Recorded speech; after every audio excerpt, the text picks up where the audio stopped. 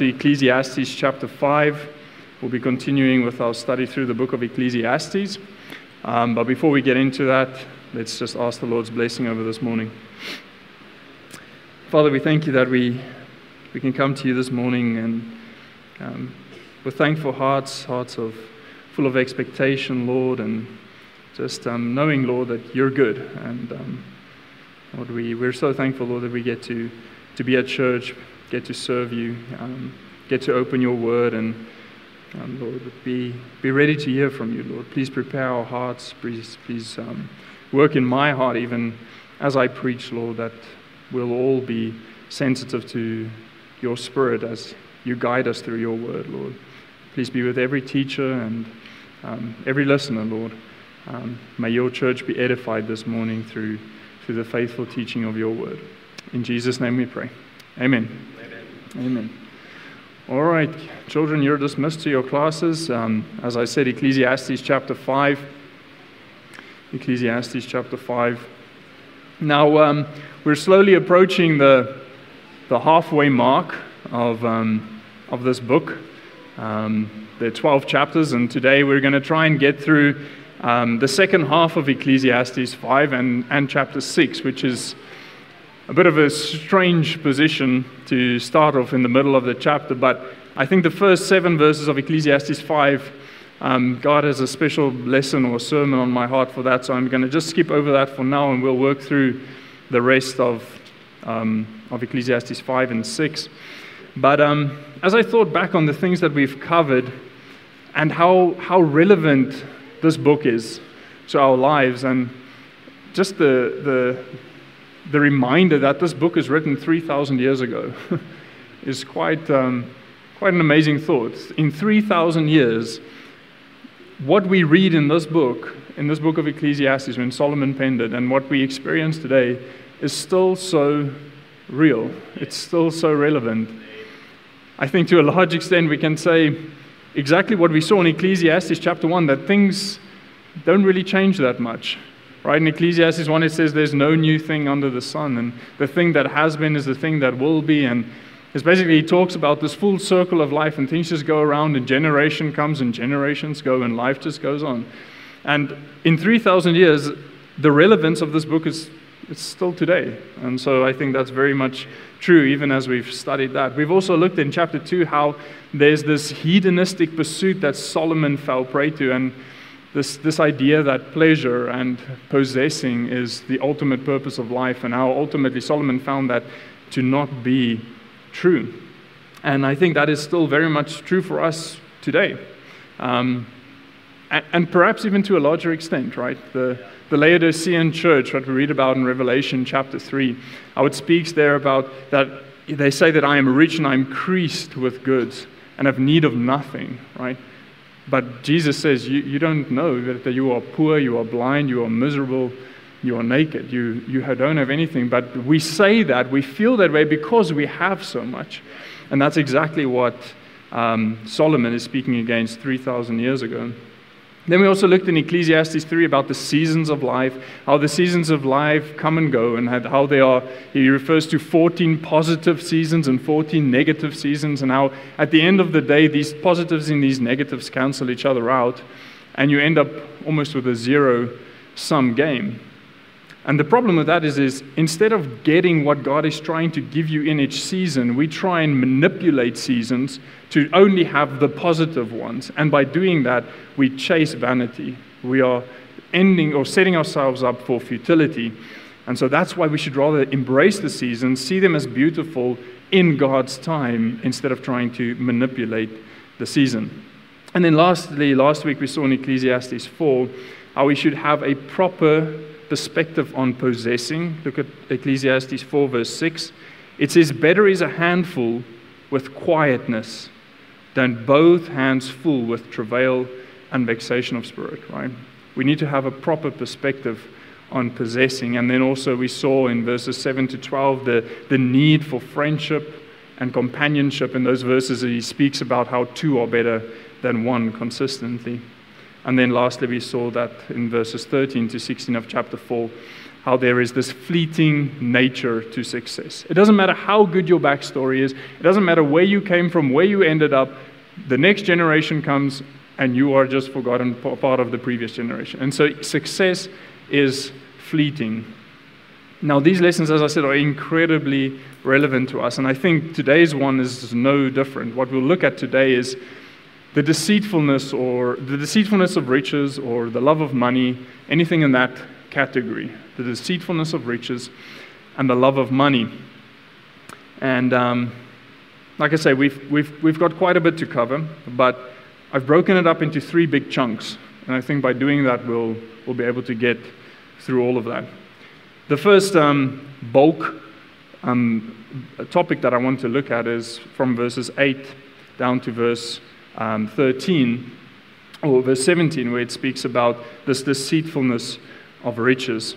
And that's where we're going to spend most of our time. But then also I want to say we're going to look at the enjoyment of the gift of God, that which God has given us. And we're also going to look at God has the answer to what is good for us under the sun. And those are the things we're going to be looking at as we go through. So let's get into verse 8, and this is the deceitfulness of riches. Sorry, let me just say something before I get into this. We are going to speak about riches and money and all of that. But as a disclaimer, God is not against you having money, right? It is not money that is the problem. It is not automatically, if you have money, therefore you are evil, or if you have money, you are somehow despised by God. It's almost irrelevant. I think the key that we see in these verses is look at chapter 5, verse 10. It says, "He that loveth silver shall not be satisfied." So I just want to mention that because I'm not going to constantly clarify what I'm saying. So what I am saying is money is not sin, but it does lend itself to that in a very strong way, because it is so attractive to us. We desire these things that money can bring. So don't connect riches to bad or despised of God. We're just going to see some general observations about how it typically does tend to that. Yeah. Under the sun, this is what people fall prey to when it comes to money, when it comes to riches. All right, let's get into verse 8 to 9. And in verse 8 to 9, I want to say we're looking at the injustice that is caused by riches. The injustice that is caused by the love of money. Verse 8 says, "If thou seest the oppression of the poor, and violent perverting of judgment and justice in the province, marvel not at the matter. For he that is higher than the highest regardeth, and there is higher, and there be higher than they. Moreover, the profit of the earth is for all. The king himself shall be served by the field." Now, he's saying, don't be surprised that you see oppression, injustice, and perverted judgment in the presence of this wealthy, bureaucratic hierarchy. Now, why am I saying that? Look, he says higher, highest, the highest. There's this level to this system in this province, in this land, right? And he says, don't be surprised that you see oppression, injustice, and perverted judgment in the presence of this bureaucracy, this layered hierarchy in this province. Each one that is in a position of authority, that's what he means when he says this high, and then this higher, and this highest, and there's even one higher than they. He says each one in this position of authority has someone over him. Okay? Each one in a position of authority has someone over him. There is always someone better, someone richer, someone wealthier, someone with more power. That is how it is set up. That is how it is. And hence, where there is this layered, wealthy, bureaucratic system, you'll always find oppression because it's built on power. The system is built on power. So you'll always have this oppression going on. Now, why does this power and this position lead to oppression? Have a look at Ecclesiastes 7. Why does it lead to oppression, this power and this position? Ecclesiastes 7, verse 20, it says, "For there is not a just man upon the earth that doeth good and sinneth not." Because we are inherently sinful and we are inherently driven by selfish desires, that is what man is. in sin, push towards selfishness, right? Now, if you combine sin and selfishness with power and authority, what are you going to get? Oppression. Because it's about me and what I can gain through my position. And that is what causes oppression. So I'm accumulating for myself because I'm selfish and I'm sinful, and that's what I want to do. So I oppress those to get myself to where I want to be. It's so difficult not to run off into a very big political topic into here, but the text is bringing it up, so let's just mention something about it. A larger government, more ministers, more legislative intervention is not going to solve our societal and our economical problems. In fact, I think according to verse 8, it is the cause of our problems that we have. The answer to the problem that we have is a new heart. It is a gospel-changed life. It is not more ministers. In fact, what you're doing is you're putting more sin and more selfishness into positions of power, and you're just increasing the oppression. You have to change the heart of the person and that heart of that person no longer looks at it as, I am over here, this oppressor, over these people who I am oppressed. It becomes one of, we are all the children of God. And so it's not this oppressor and oppressed one, it is a servant and a master. It is the language that we see in Scripture, how that there are servants and there are masters, but they are not supposed to be at odds with each other. There is a natural order which God has given. But as soon as we see ourselves as an oppressor and oppressed because we removed God and we don't look at it as servant and master, we've lost the whole part. So we need to worry less about changing politics, and we need to focus on the hearts of men and our ministry of reconciliation that God has given us. Because we minister to the individual, we minister to the heart, and when that heart gets changed, the results follow. We don't get involved in trying to change the political system. We focus on the hearts of men. That is how we counteract injustice, and that is how we get over this mess that we see as a result of this love of power and this love of money. Now, let me just mention something on verse 9, chapter 5, verse 9. It says, moreover, the profit of the earth is for all. The king himself is served by the field. It's one of those ironies in life that the man who is in authority, verse 8, thinks that he is the highest in the province because he has all these people underneath him. But at the end of the day, he is just as dependent on the one who is working in the field, on the field. Right? Where it starts is we need to acknowledge that we are both dependent on something that is outside of ourselves. Whereas people who are in position of authority often forget that they are still under someone who is higher than them and higher and ultimately the highest one. And so as soon as you get into a position of authority and you forget that we are all dependent on something outside of us for our existence, and we're all dependent on the field and God's providence in our lives, and you think of yourself as this highest one, then that is exactly where oppression creeps in. So we want to always acknowledge that there is the highest, irrespective of our status among men, because that is what brings us down to earth and makes us minister to each other with respect and with honor and with love towards each other, because we're all the children of God. It's not about who has the highest position or status or whatever that may be. We want to respect each other because we are all under the sun. We are all God's children, and we are all dependent on Him, regardless of where we're at. So let us love and respect each other, and let the rich towards the poor and the poor towards the rich. Right? There's always this animosity, so let's put that aside. So that's the first part on the deceitfulness of riches, this injustice that is caused by it. But in verses 10 to 13, I want us to look at the insatiability, that desire that cannot be satisfied, right? This insatiability, or almost sort of calling it the indigestion that is caused by riches. The indigestion or the insatiability that is caused by riches. Let's have a look at verses 10 to 13. It says, he that loveth silver shall not be satisfied with silver, nor he that loveth abundance with increase. This is also vanity. When goods increase, they are increased, they eat them. And what good is there to the owners thereof, saving the beholding of them with their eyes?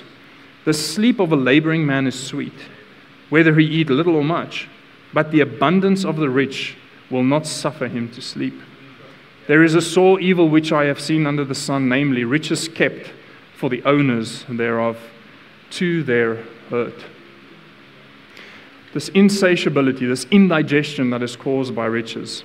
I think the key words are in verse 10, this loveth, and in verse 13, kept.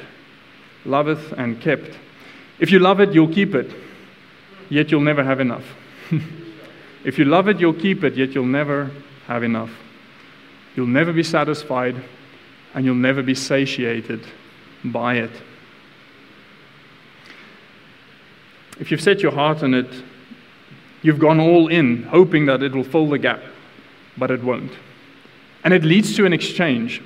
The exchange that takes place is as you increase, as you love the silver, as you gain this abundance that you see in verse 10, verse 12 says that whether he eat little or much, but the abundance of the rich will not suffer him to sleep.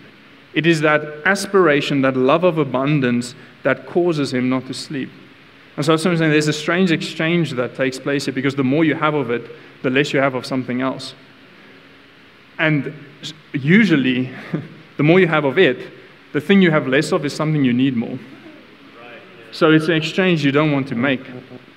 When it speaks about sleep, right? Remember, we looked at this last week in chapter 4, verse 6, about this handful with quietness, right? Peace. This laboring man who sees that his labor is sweet. Right? But the one who doesn't have that quietness, who doesn't see that his labor is sweet, who loves the silver and the abundance and the increase, he is the one who suffers to sleep.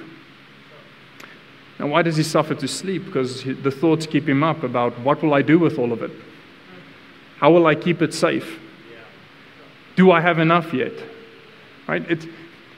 Should I give money to this and this? Not really for them, but just so that I can pay less taxes. Like, it just consumes your mind. And that's where this idea of indigestion comes from, right? Indigestion is the inability to process what you've consumed. So you're consuming so much, but you can't process it. You don't know what to do with it all. And that's why I say this, it often leads to indigestion. Now, I want you to understand something in verse 12, is that there is a difference between a laboring man and a wealth-pursuing man, right? In verse 12 it says, the sleep of a laboring man is... It doesn't mention anything about his riches. He could very well be rich. That's not the point. There's a difference between a laboring man and a wealth-pursuing man. Both are probably laboring, but the one is pursuing the wealth, whereas the other one is laboring because of the reward that the labor brings, because it's what God has given him to do. So there is a difference between that. So don't fall for the lie that your love of money, that the love of money is satiable, it can be satisfied. It will always cost you more than it will gain for you. Now, as I was working through this, I was asking myself, okay, but how do I test my heart? Right? We can say the love of money. How do I know whether I have it or not?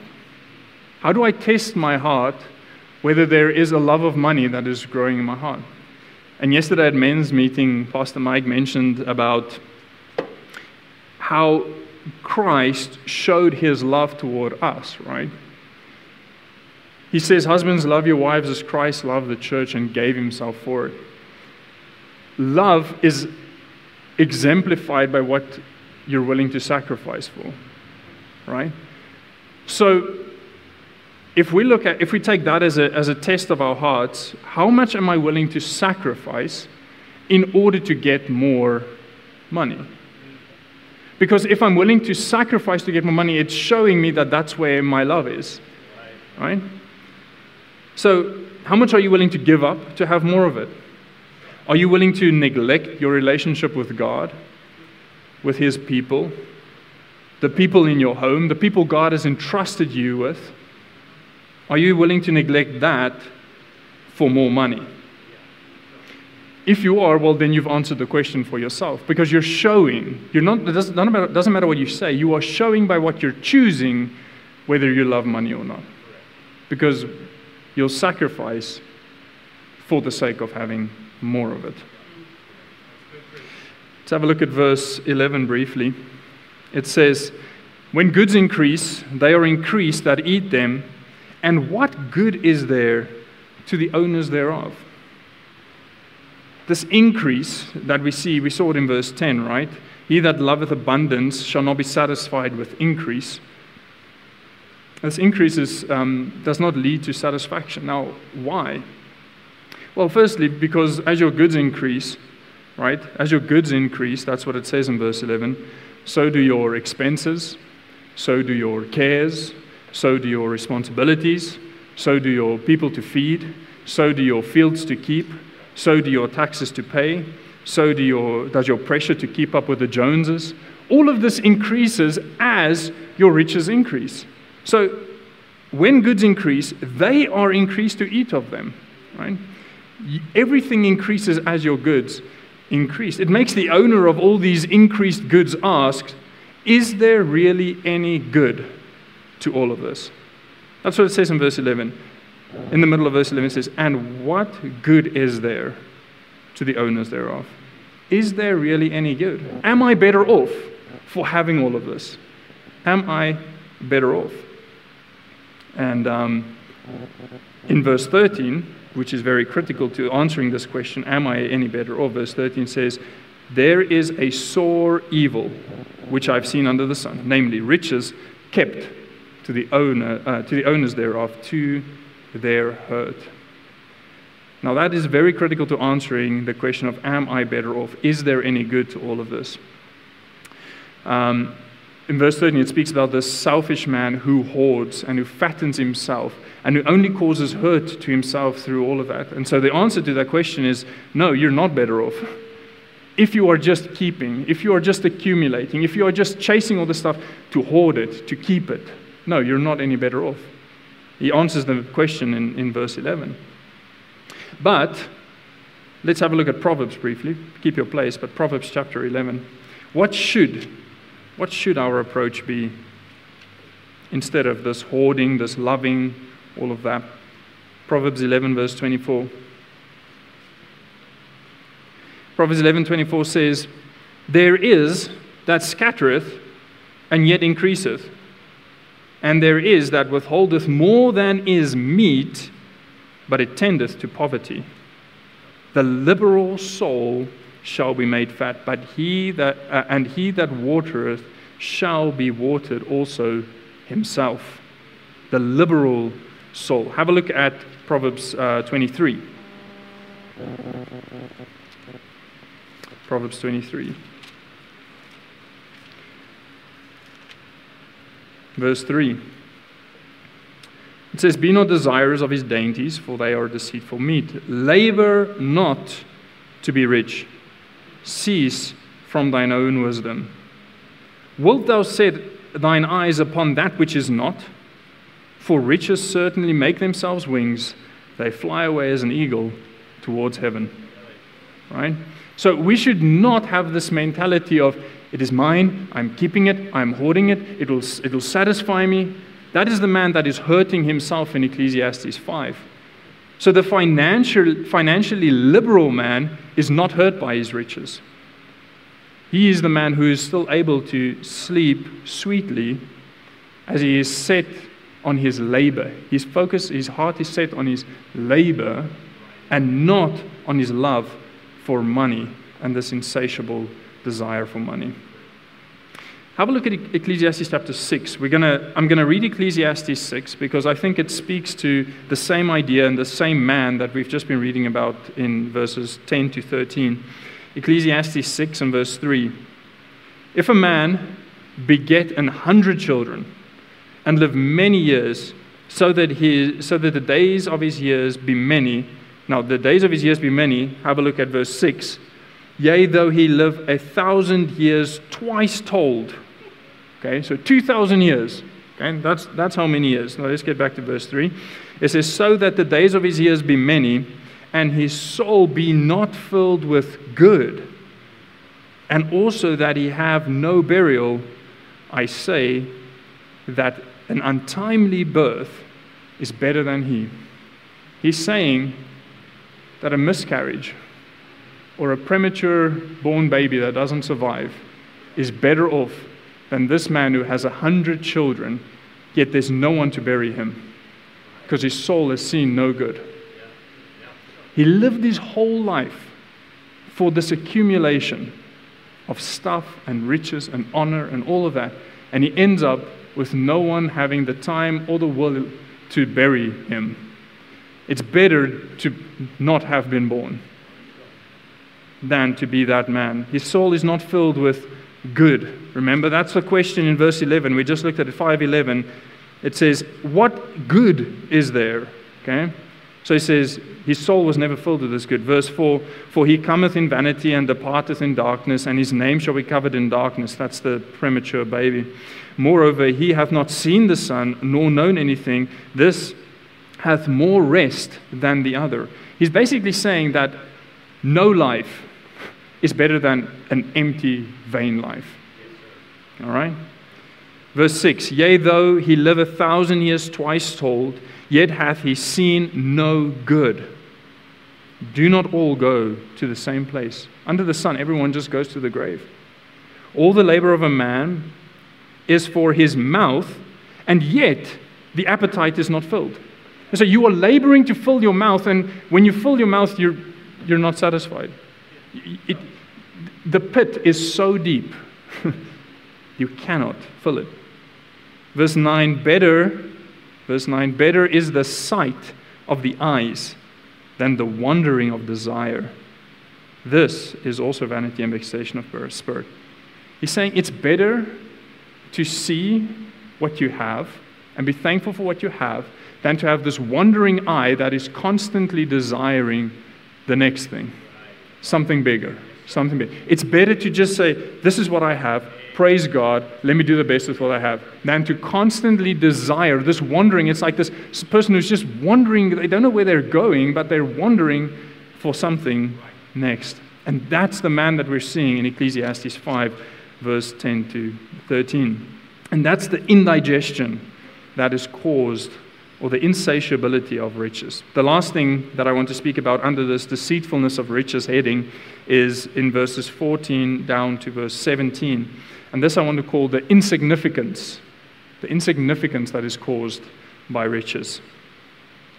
Verse 14 says, but those riches perish by evil travail, and he begetteth a son, and there is nothing in his hand. I find it interesting that how as soon as you have a child, then you have no money left. That's basically what he said. And he begetteth the son, and there is nothing left in his hand. It's kind of like as the son comes in, as the child comes into the world, automatically your money is gone. It's not what he's trying to say, but let's dig into that a little bit.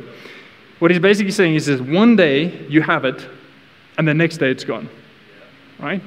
One day you have it, and the next day it's gone. It's like the money that grows wings and flies away, right? Like an eagle towards heaven. This man wanted to leave something for his son, but all of a sudden it was all gone.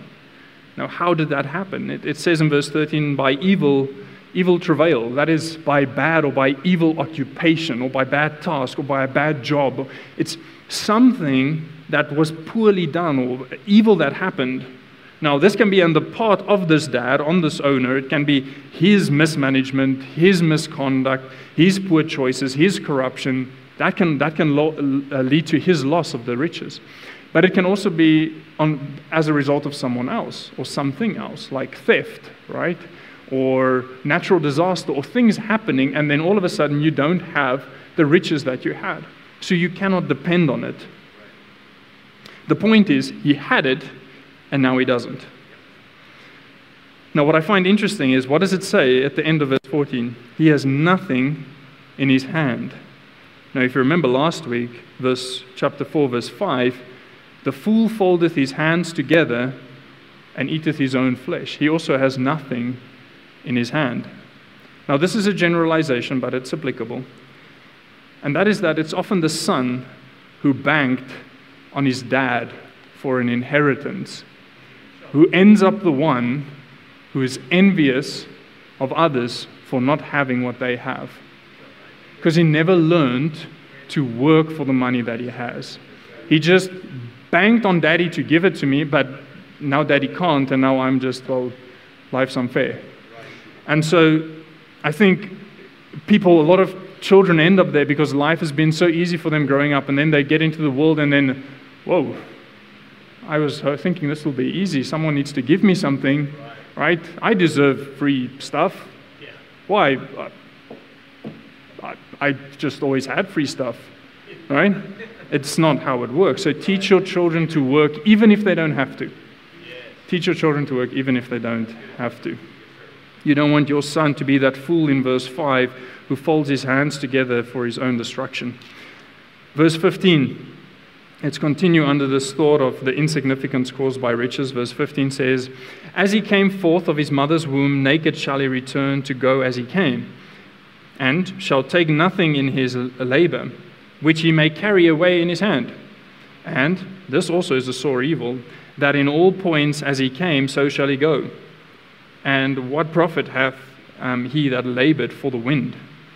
All his days also he eateth in darkness, he hath much sorrow and wrath with his sickness." So, a bit morbid, but life is a sore evil. It's this sickening evil filled with vanity. In other words, it's insignificant. It's filled with vanity and laboring for the wind. You're coming in naked, you're leaving naked, and in between that you chase the wind. It's insignificant. If your life is described by verse 5 to 17, if your life is described by that, it is insignificant. You're born naked and in sin. Then you'll work hard to gain a bunch of stuff that you can't take with you. And while you work hard, your days are filled with darkness, sorrow, wrath, and sickness, and then you'll die naked and in sin. I know that's not nice, but it's it's what it says. It's real. There's no profit. It's insignificant. But in verse 17, these words, darkness, sorrow, wrath, and sickness. And when I read that, I can't help but see the other side. John chapter 1, Jesus is spoken of as that light which came. Now, how do you drive darkness out of your life? It is by Christ, who is that light, who shines in that dark place and takes away that darkness. He takes us from sorrow to finding joy in Him, right? Rejoice always because of Christ. He takes us from being children of wrath to being adopted through grace, right? We get translated from darkness into light. And then also He heals us from our greatest sickness, which is sin, and gives us eternal healing and immortality, right? And ultimately, one day, all tears will be wiped away from our eyes. So He takes away everything that our life is filled with in terms of darkness and sorrow and wrath and sickness, and He gives us the antidote to each one of those things, and it's all found in Christ. And so if we do not have Christ, our life is insignificant. We go from nakedness and sin to nakedness and sin, and in between that, we chased the wind. So as we finish this point, don't let your pursuit of riches rob you from the significance that your life can have. Remember that you cannot serve God and mammon. Jesus said, you will love the one and you will hate the other. Serving mammon will lead to insignificance and unsatisfied desires. But serving God will lead to satisfaction, significance, and joy. Right? And that's why in verse 18, the very next thing, he goes into this joy. As soon as he brings God into the picture, God is in verse 18, God is in verse 19, God is in verse 20, and we see this good. Look at verse 18. And this is the enjoyment of the gift of God that I want to talk about. Behold, verse 18, that which I have seen, It is good and comely for one to eat and to drink and to enjoy the good of all his labor, that he taketh under the sun all the days of his life, which God giveth him, for it is his portion. Every man also to whom God hath given riches and wealth, and hath given him power to eat thereof, and to take his portion, and to rejoice in his labor. This is the gift of God. For he shall not much remember the days of this life, his life, because God answereth him in the joy of his heart. In verse 18, and we've throughout the book of Ecclesiastes, we've spoken about this portion before. This portion, this is something that is good, right? It says that it is good and that it is something that God gives for us to enjoy. That is our portion. That's verse 18. Verse 19 speaks about God does not only allow us to have riches, but he provides us the ability to enjoy it. He doesn't just allow us to have riches, but he gives us the ability to enjoy it. And then in verse 20, he says that he does this so that you don't have to go looking for memories in the past to stir up some feeling of joy, because God will be your source of joy right now. Right? He says, for he shall not much remember the days of his life. It's not about what happened yesterday or the day before that, because God answers him in the joy of his heart. Right now, God is your source of joy. How? Because you actively thank and praise him for the portion that you have today. Your eyes won't wander in desire, as we saw in chapter 6, verse 9, this wandering eyes of desire, because your eyes won't wander in desire for something in the past or something in the future, because God is answering you in the joy of your heart, in your portion, right now. Now compare this man, right, verses 18 to 20, with verse 1 and 2 in chapter 6. So God says, or he says in verse 18, chapter 5, verse 18, behold that which I have seen, it is good and comely. Right? Chapter 6, verse 1. There is an evil which I have seen under the sun, and it is common among men. A man to whom God hath given riches, wealth, and honor, so that he wanteth nothing for his soul, of all that he desireth. Yet God giveth him not power to eat thereof, but a stranger eateth it. This is vanity, and it is an evil disease. Now, what's the difference? In chapter 5, it says, every man, chapter 5, verse 19, every man also to whom God giveth riches and wealth. The same is given to the man in chapter 6, verse 2. What's the difference? This phrase, look at chapter 6, verse 2, there's a phrase, it says, so that he wanteth nothing for his soul of all that he desireth. That's the difference between the two verses. Now, why am I pointing that out to you? Both men have riches, which God allowed them to have. Right? But because the one desired this wealth and honor for himself, he ended up unsatisfied. He was unable to enjoy the portion. Right? It says that he didn't have power to enjoy it. Because this word power has to do with dominion. And instead of him having power over that to enjoy it, that stuff had power over him. And you couldn't enjoy it. And so it's not this stuff, it's about your desire. Now, I want to enjoy the gift of God and not be imprisoned by my desires. That is what I want. I think we should stop obsessing about the stuff, be obedient, serve God, and enjoy what he has given. Last thought, and that I just want to finish chapter 6. We've gone through all the verses in chapter 6, just verse 11 and 12. 11 and 12 says, seeing there be many things that increase vanity. What is man better? For who knoweth what is good for a man in his life, all the days of his vain life, which he spendeth as a shadow? For who can tell a man what shall be after him under the sun? And this is why I say God has the answer. The question is, for what is man better? Or for who knoweth what is good for a man in this life under the sun? The more we increase in goods and just go through life, the more we are made aware of our vanity. The more we ask this question, what am I better off? Am I really better off for having more? So the question is then, what is good for me? What is good for me in verse 12? Because it seems like the more we pursue what we are told to be good by the world, right, the further we are from good. Because God is good, right? Good is something that has eternal substance. Good is something that has eternal substance, and he compares that to a shadow in verse 12. A shadow has no substance of itself. It is empty. It is a what's the word I'm looking for? A silhouette. It's a silhouette of something that has no substance. So perhaps what we are missing is the fact that just like children, we don't know what is good for us. Right? We need someone to tell you, eat your vegetables. It's good for you.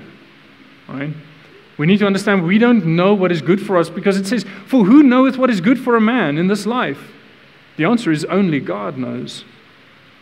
And that is exactly what God is trying to show us in this book, is that we cannot answer this question. Every answer that people give us, every answer that the world gives us leads to vanity. God is the only one who can answer this question of what is good. Because he is the only one who is ultimately good. He knows what's good because he made us. He knows what's good because he's the only one who knows what's coming in the life hereafter. So let's stop trying to trust our own ideas, our own pursuits, let's hand them to God, right? And we'll see that he uses that to point us in a direction that is truly valuable, that has true purpose, and that can fill our life with good, and that we can live a life that is fulfilled because he is good and he is the source of all that we enjoy. Amen. Let's pray. Father, we thank you, Lord. Thank you so much that this book, your Bible, and these words that are penned here, Lord, are so eye-opening and, Lord, really get to the heart of the matter. It really digs down deep into our desires and our aspirations and makes us ask the difficult questions and face the realities of this life. And Lord, thank you that our life is not futile, that it isn't filled with vanity, not because of anything we've done, but because of who you are, what you've done for us through your Son, and Lord, by giving us the gift of eternal life and the hope of a future inheritance with you. And we thank you for that, Lord.